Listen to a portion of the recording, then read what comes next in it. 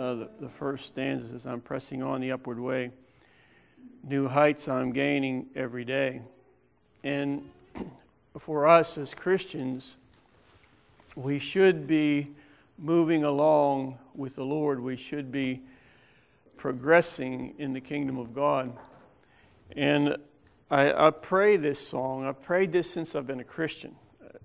I was saved probably a couple years and was introduced to this particular hymn. And I always pray this song when I sing it, that the Lord would cause me to continue to walk and to reach a higher plane, a higher ground. And that should be the desire upon our hearts as Christians.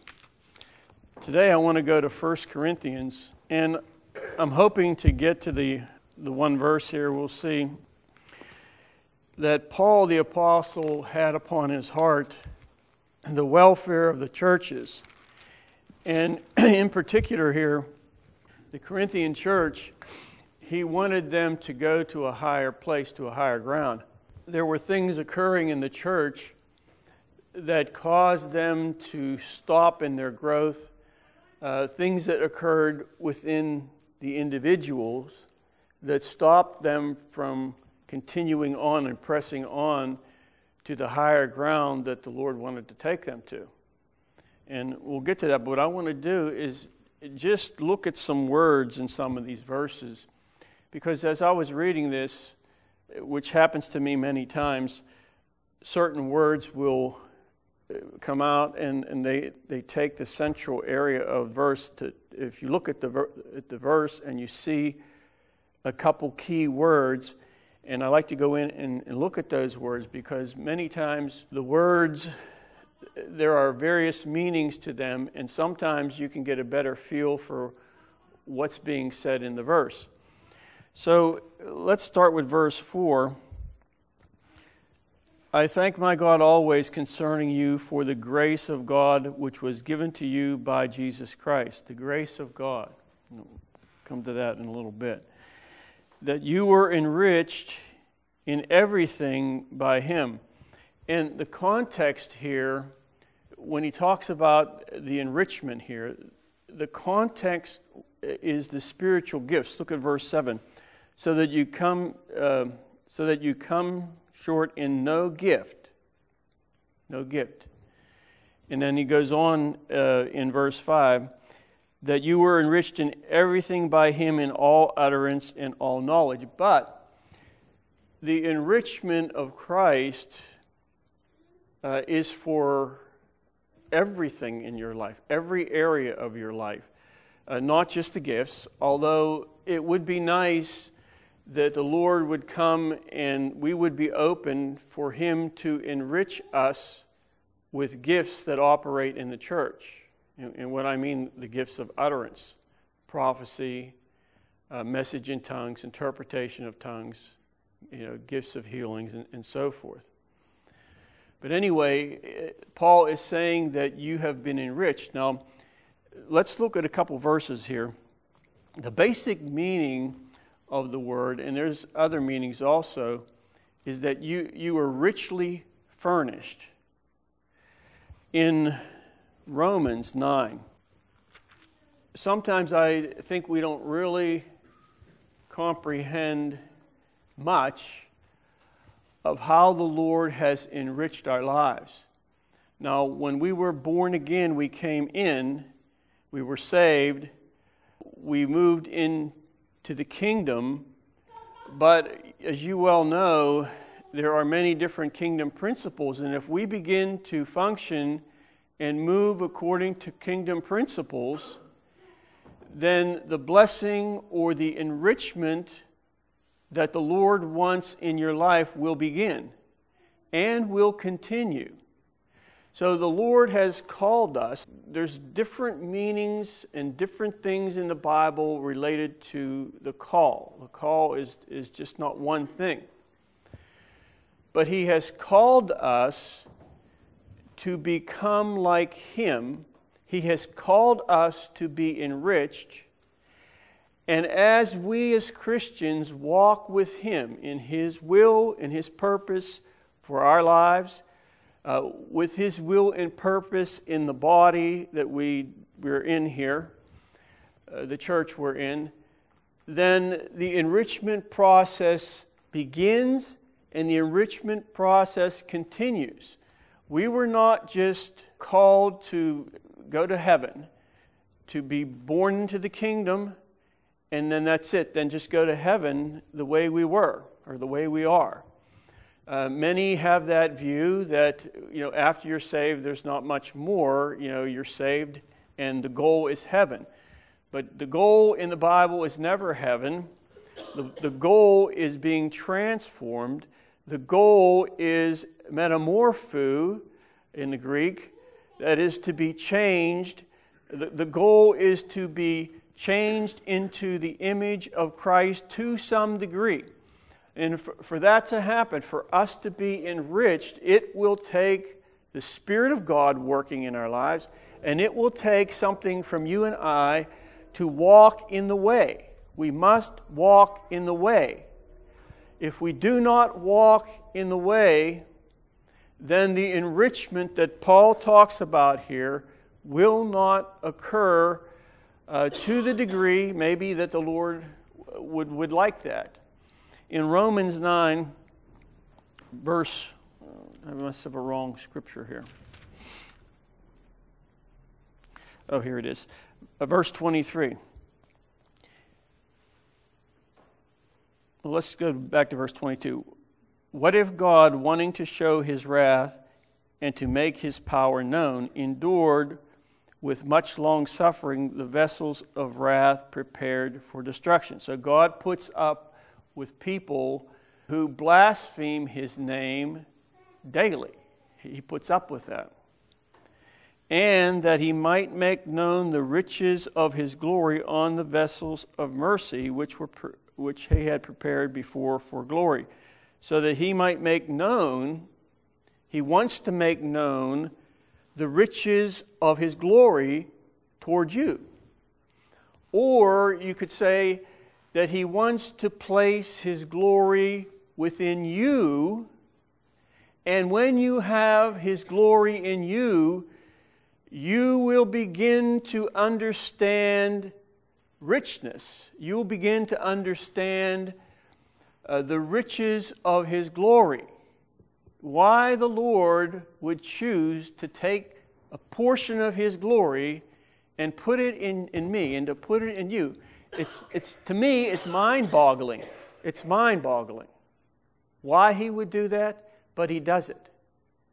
To enrich you far beyond what you ever could possibly dream could be possible. That's the work of Christ. But remember, we must walk with Him.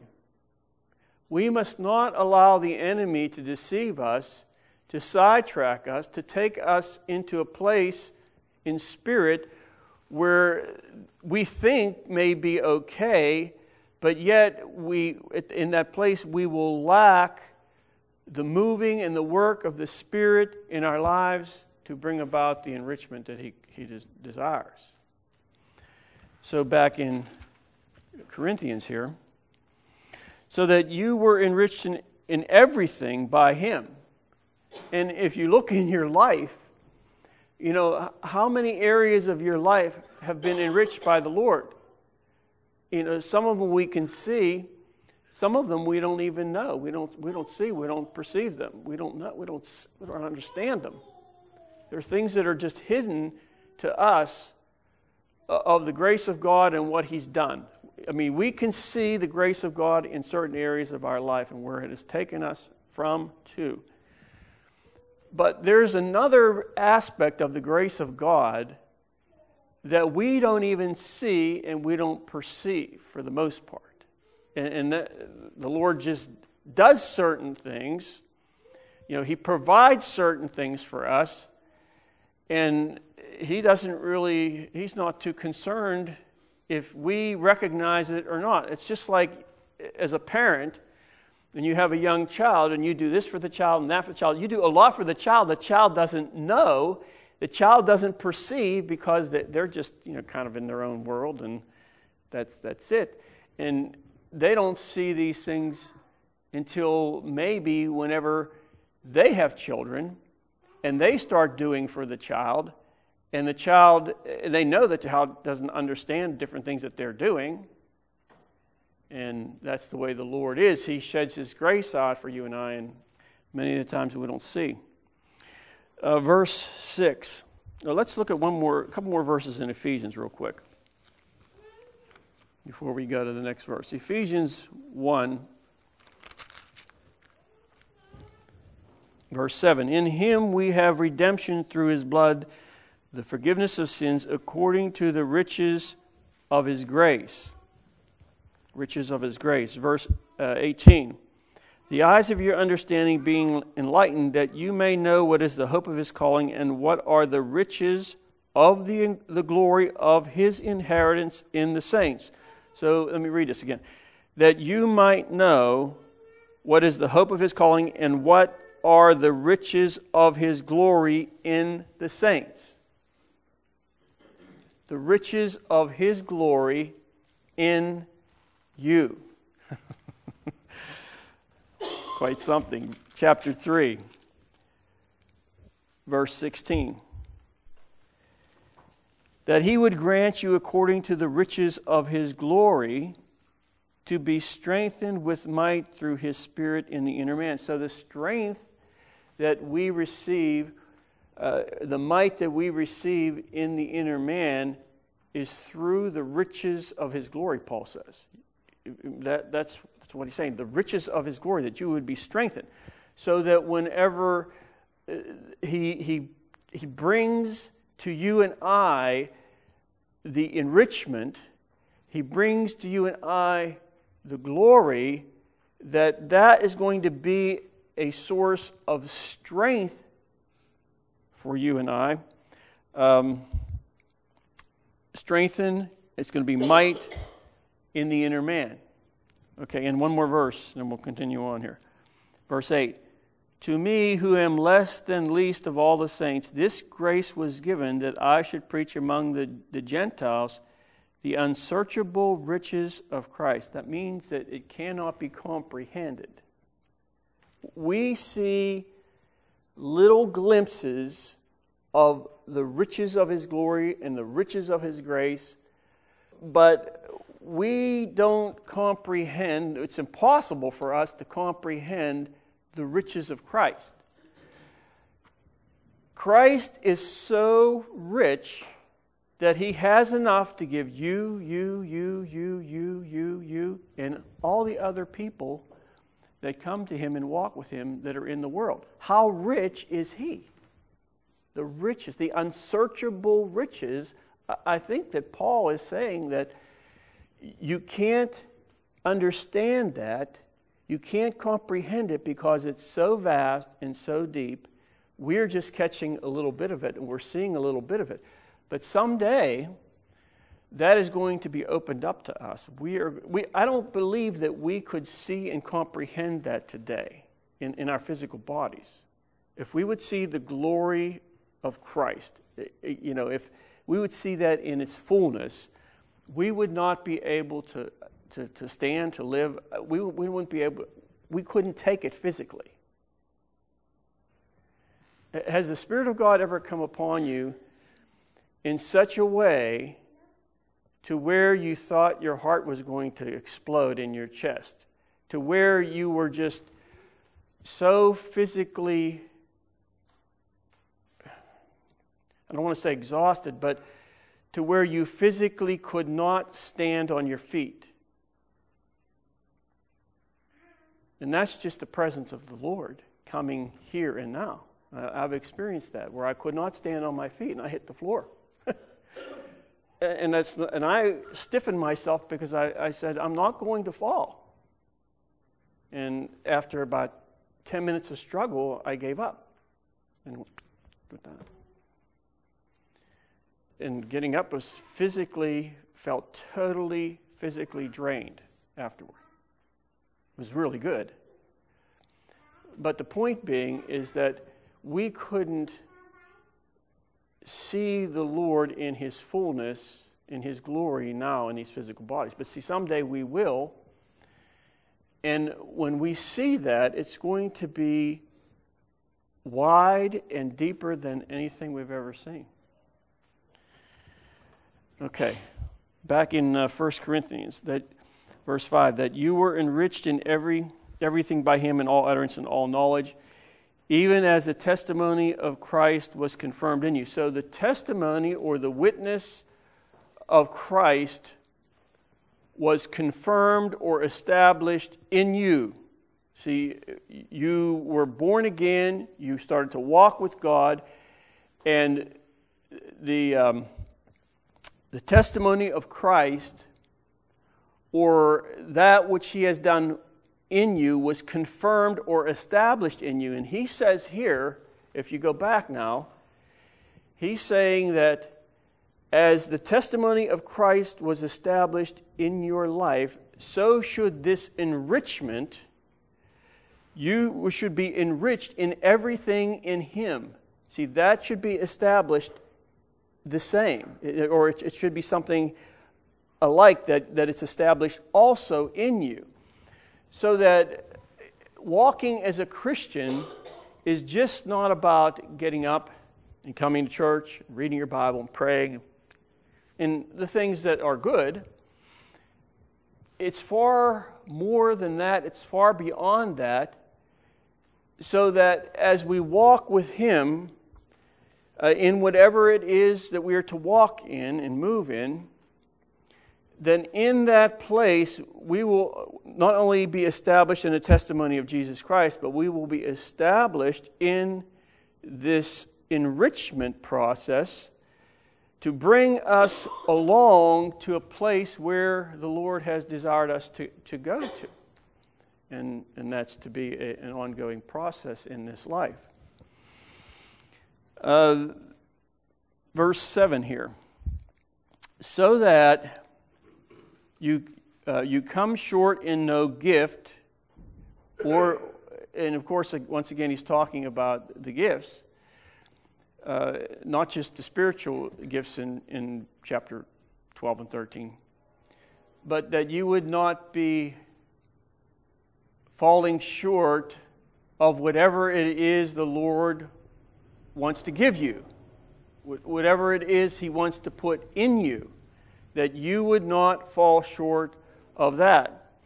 Eagerly waiting for the revelation of our Lord Jesus Christ. Now this word here, translated revelation here in this verse, is apocalypsis.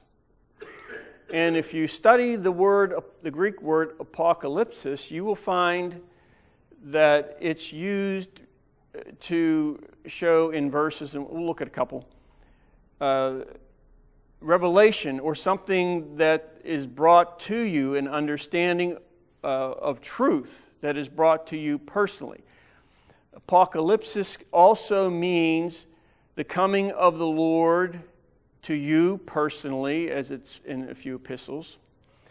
And also, it means the coming of the Lord, the second coming of the Lord. So the verse will determine the context or the word as it's used, the meaning of that, whether it means a personal revelation or an apocalypsis to you, or the apocalypsis where Jesus Christ comes back. Now in 1 Corinthians 14,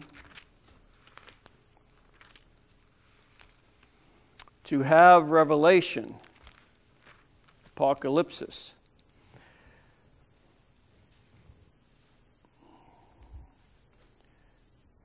Verse 26, how is it then, brethren, when you come together, each of you has a psalm, has a teaching, has a tongue, has a revelation, has an apocalypsis, has an interpretation, let all things be done for edifying. Let's go to 2 Corinthians 12. Apocalypsis just means manifestation. It means an appearance. And then I wrote this down here. It means a disclosure of truth concerning things before unknown. See, so there are certain things that you do not know, and as you walk with the Lord and you move with Him in your life, in His purpose for you, whatever that may be, as you move and walk with Him, He will come and give you an apocalypsis. He will reveal to you truth that was unknown to you before. And that can be through your personal study of the Word. It can be through some message. It can be as you're out and about. He can come in a way and reveal something to you. I remember one time I was rock climbing years ago, and I was on this rock ledge, and there was nothing. It was just rock. And I was climbing up, and there was this teeny little ledge about an inch, and it ran about 8 or 10 feet. And when I got there, and I had standing on some small footholds, and when I hoisted myself up, there was a teeny little flower. I don't know how the thing grew there. Nobody could see it. Nobody knew it was there. And I took that as the Lord planting that thing there for me to see at that time, and it was just like, the Lord revealed some things to me. And so the Lord can bring an apocalypsis, some truth to you at work, at church, at home. It's something that you did not know, some truth that was unknown to you before, and then the Lord opens that up and shows that to you. In 2 Corinthians 12,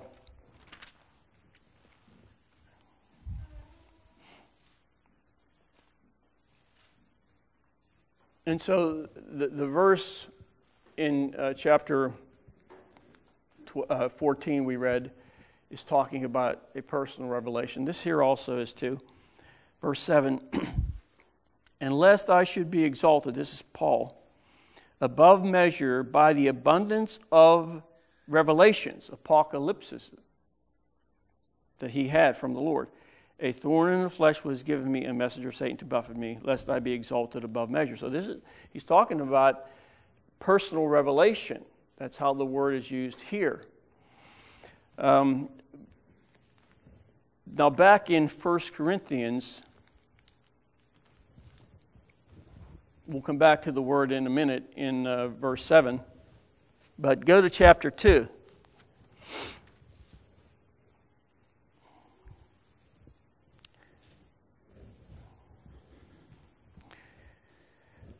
Verse 9. But as it is written, eye hath not seen, nor ear heard, nor have entered into the heart of man the things which God has prepared for those who love Him. We quote that scripture all the time. But the next verse here, listen to what it says. But God has revealed them to us through His Spirit. Now, let me just bear with me here for a second. This word here, has revealed. There, in the English, you have different tenses. You have present tense, past tense, future tense. So you are sitting here, that's present tense. And then you talk later on today, I sat in church, that's past tense. Future tense, next week I will sit in church. And the Greek has those, and it has imperfect tense and has some other tenses. It has this tense called the aorist tense. And the aorist tense is, I wrote it down here, so I'll explain it to you the best I can. There is no English equivalent to this tense. And so a lot of the verses in the Bible that use this aorist tense are simply interpreted or translated in past tense. But that's not what it is in the Greek. The aorist tense is characterized by the emphasis on punctular action. The concept of the verb is considered without regard to past, present, or future. So when you read this verse here, verse 10, but God, I was trying to think of how you could word this verse to reflect the aorist tense. And you could say, but God reveal them to us. But even reveal would be kind of like present tense. But it's not has revealed is the point. This can be past, present, future. It's not just past. He has revealed. So, in other words, the action could have occurred in the past. It could have occurred in the present. It can be an ending thing, or it can be a beginning thing. It can be a future thing. So the aorist tense doesn't deal with any of that. It just makes the statement that it happened. So, God reveal what? What the eye has not seen, ear has not heard, or we didn't even comprehend. It hasn't entered into the heart of man what God has prepared. But see, He can reveal that. He can give you an apocalypsis of that. He could have in the past. He can now. He can in the future. He can do that anytime. Anytime. And when He does, then you will begin to understand, you will begin to see what no eye has seen, what no ear has heard, what has not been revealed to the heart of man. You will have an apocalypsis to understand that which is revealed, that which is apocalypsis. Well, how do I do that? No effort on your part or my part can bring revelation. But walking with Him and focusing upon Him is key, because now the Lord can do what He wants. He has free reign to bring to you and I whatever He wants, and we'll see it. It'll just be there. Wow. Wow. Just jumped off the page. Well, the words don't jump off the page. They're ink. They're set in the page. What happens is the Spirit of God breathes on something and gives you a revelation concerning something. And as I said, it doesn't necessarily mean from the Bible. Paul was pretty steeped in the Scriptures. That's why the Lord could use him the way He did, to write the way He did. He was a learned man. He wasn't ignorant. Misguided in the Jews' religion, but still, he knew the Scriptures, and because he knew them, the Lord used him. Okay, let's go back to 1 Corinthians chapter 1.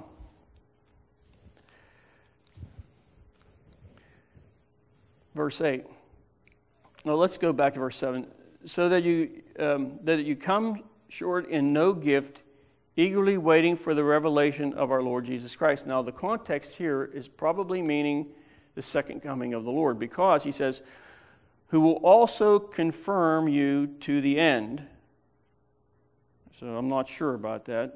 That you may be blameless. Now, this is the end. That you may be blameless in the day of the Lord Jesus Christ.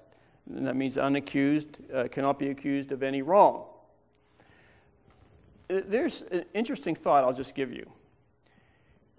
If you and I today can walk with the Lord, and if we continue to walk with God in our present circumstance, and what I mean by that is, as you move in maybe an unpleasant circumstance, and you react to the Lord correctly, you react to people correctly in that, and you walk with Him in that whole thing, once you come out of your circumstance that you're in today, and the circumstance always changed, there will be no regrets. You will never have to turn back like people. You hear people do this all the time, especially when they're approaching death. they'll turn back and say, I wish I would have done this. I wish I would have done this in my life. I wish I would have done that. There will be no regrets, and you will be, as the Scripture says here, blameless. Blameless. Why? Because you walked with God daily, and instead of going in your own will and way, you stayed where He wanted you, and you walked with Him. And you become blameless. You can't be accused of any wrong. Verse 9. God is faithful, by whom you were called into the fellowship of His Son. So that is one of the greatest calls that we will ever receive, and that is the call to fellowship with His Son. The Bible mentions various calls, if you will. We're called to salvation. The invitation, we're invited, it was sent forth. We were called out of darkness into His marvelous light. Paul says this several times. We are called to be saints. Say, well, I thought I was. Called to be consecrated, called to be set apart, called to be pure. See, it's not just being saved and that's it. You are called to be consecrated, called to be pure, called to be holy, called to walk with Him, called to allow Him to work in your life. And then we're called to be conformed into the image of Christ. See, that doesn't say anything there about heaven. No, if you're conformed to the image of Christ, there's nowhere in this universe for you to go when you die but to heaven. So you don't have to worry about heaven. You see, we're called to be conformed to Christ according to His purpose, being conformed to Him. And then he mentions being called unto liberty, called unto peace, called unto His kingdom, called unto His eternal glory. And then I think it's Peter says that we are called to glory and virtue. Glory and virtue. See, there's a calling that many Christians miss, and that is to virtue. So that His virtues, through your walking with Him, a little bit at a time, are brought to you and placed in you. See, there's nothing that you can do to do that yourself. You cannot add 1 cubit to your stature. But if you walk with God, He does the adding. Add virtue, as it says in Peter, knowledge and so forth. Okay, let's go to verse 11. So I want to show you something before we run out of time. Now, Paul had a second missionary, on his second missionary journey, Paul established the church at Corinth. On his third missionary journey, he was in Ephesus, and they believe he was there 2 to 3 years. So while he's in Ephesus, he receives word about the Corinthian church, that there's problems in the Corinthian church, there's division and there's quarreling, and spiritually they are having problem, and things need to be taken care of. So Paul writes this letter. In verse 11, "For it has been declared to me concerning you, my brethren, by those of Chloe's household, that there are contentions among you. Now I say this, that each of you says, I am of Paul, or I am of Apollos, or I am of Cephas, or I am of Christ. Is Christ divided? Was Paul crucified for you? Or were you baptized in the name of Paul?" This is something that is common many times with Christians, to where Christians have this opinion, well, I like the preaching of this individual, but I'm not too, fond of the preaching of this individual, or I like the way this person says it or does it, but I'm not too happy with the way they say it and do it. Or I like the other person that sits in the pew for them to come up, and so on and so forth. And you even hear this with Christians when it comes to who they like on TV or radio and what have you. And I say this, and I believe this is what Paul is saying, that what is coming of the Spirit of God through an individual, regardless of the vessel, whether the person can speak well or they can't, whether the person stumbles over their words or they can't, or they don't, whether a person is like Apollos, who they believe was a great orator, speaking, I remember years ago going in this one church, and I sat in Sunday school, and this man got up. He was one of the leaders in the church, and he was teaching, and I was like, wow, man, this guy really can teach. And as far as the people that I have heard, as a younger Christian, I thought, man, even the people on TV can't compare to this guy. This guy really could speak. The elegant words and, the great vocabulary, but he wasn't drowning you in words you didn't know. And he was just so eloquent. And later on, some months later, he was one of the individuals that spearheaded a division in the church.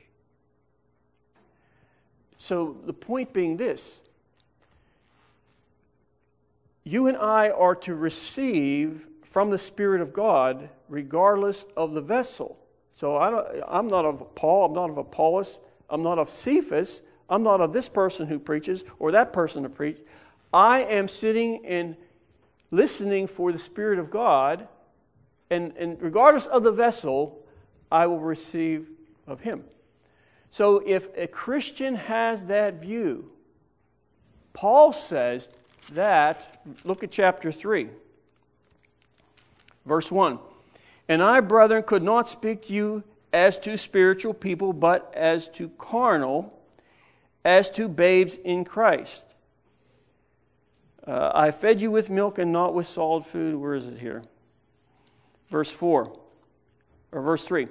For you are still carnal, for where there are envy, strife, and division among you, you are carnal and behave like mere men. For when one says, I am of Paul, and another, I am of Apollos, are you not carnal? So a Christian that has that view, well, I like this person, preaching, and not this person in the church, then Paul says very clearly, they are carnal. They're carnal. So it's not about the vessel. It's about what's coming from the Spirit of God. Everybody is gifted differently. And, we aren't to have, so to speak, favorites. We're to hear, listen for the voice of the Spirit, because that's the important thing. Now, back in chapter 1, Paul says in verse 10, Now I plead with you, brethren, by the name of the Lord Jesus Christ, that you all speak the same thing, that there be no divisions among you, but that you be perfectly joined together in the same mind and in the same judgment. How can you have in a church everybody speak the same thing, everybody have the same mind and the same judgment? See, they were saying, I'm of Paul. That's the context. I'm of Paul, I'm of Apollos. Speak the same thing. There is an answer to carnality in the church, and it's seen in verse 10. There's an answer to this whole thing of division among people, brethren, and it's seen here in verse 10. But it's not readily seen. But the Lord always has the answer for what's going on in our hearts and in our lives and in the church. Now, let's read this verse again. Now I plead with you, brethren, by the name of the Lord Jesus Christ. The word name in the New Testament and in the Old Testament, the basic meaning, and if you look it up in Strong's, you'll see this. The word name means authority and character. So that if these in the Corinthian church or in any local church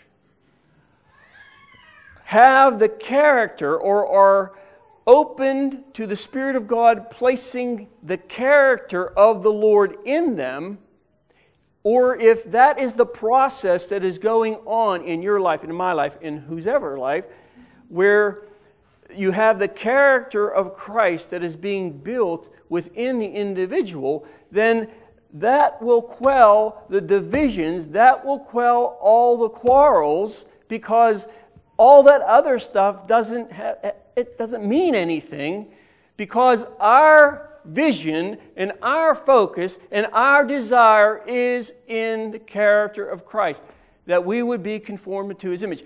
So he's pleading in the character, he says the name, he's pleading in the character of the name or the character of Jesus Christ, that they speak the same thing. Well, that's what's going to change the situation, and that's the only thing that's going to change it. When the Spirit of God comes and He moves, what's the purpose behind Him moving? You know, what's the purpose behind all this? Well, to edify the body, yes. But see, He wants to get a hold of your heart and my heart. He wants to bring about a surrender and a submission to Him, so that through your personal circumstances and the things that you deal with daily, He can move in such a way to bring the name of the Lord Jesus Christ or the character of the Lord Jesus Christ into you. So now if He's doing that, if that's an ongoing process, if that's the ongoing process in your life, then if you're in a church where they're quarreling and bickering and there's a division, I wish that this person would sit down so that person could teach or preach. You see, Paul says if that is there, and that was there in the Corinthian church, he says, you are carnal. And so he pleads in the character of the Lord Jesus Christ. So the Lord always has the answer for us. You know, where we are, what we need.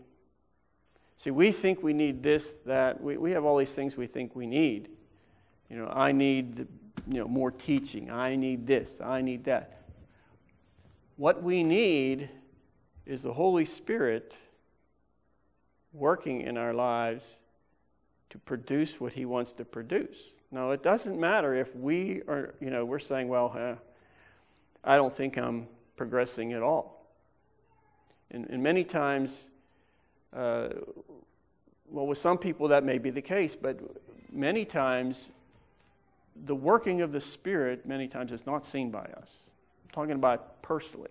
Sometimes it's easier for me to see the working of the Spirit in someone else's life than in my life. It's easier for me to see the grace of God placed upon someone else when I'm seeing them than upon myself. But that's fine. That's fine. The point is this, that we walk with Him and allow the Spirit of God to work in our lives, so that this name or this character and the authority comes and is placed within, so that you will walk and have something in the future that you never thought you could have. And I like the way the Lord works, because He's very patient with us, isn't He? when we make mistakes. It doesn't matter how long you've been a Christian. You can make mistakes. And the Lord's patient. And He picks us back up. Says, okay, here we are. Let's continue on. Continue on. Let's continue in the process.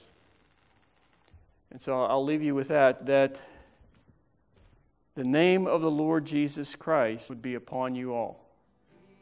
Amen. Scripture has said, rivers of living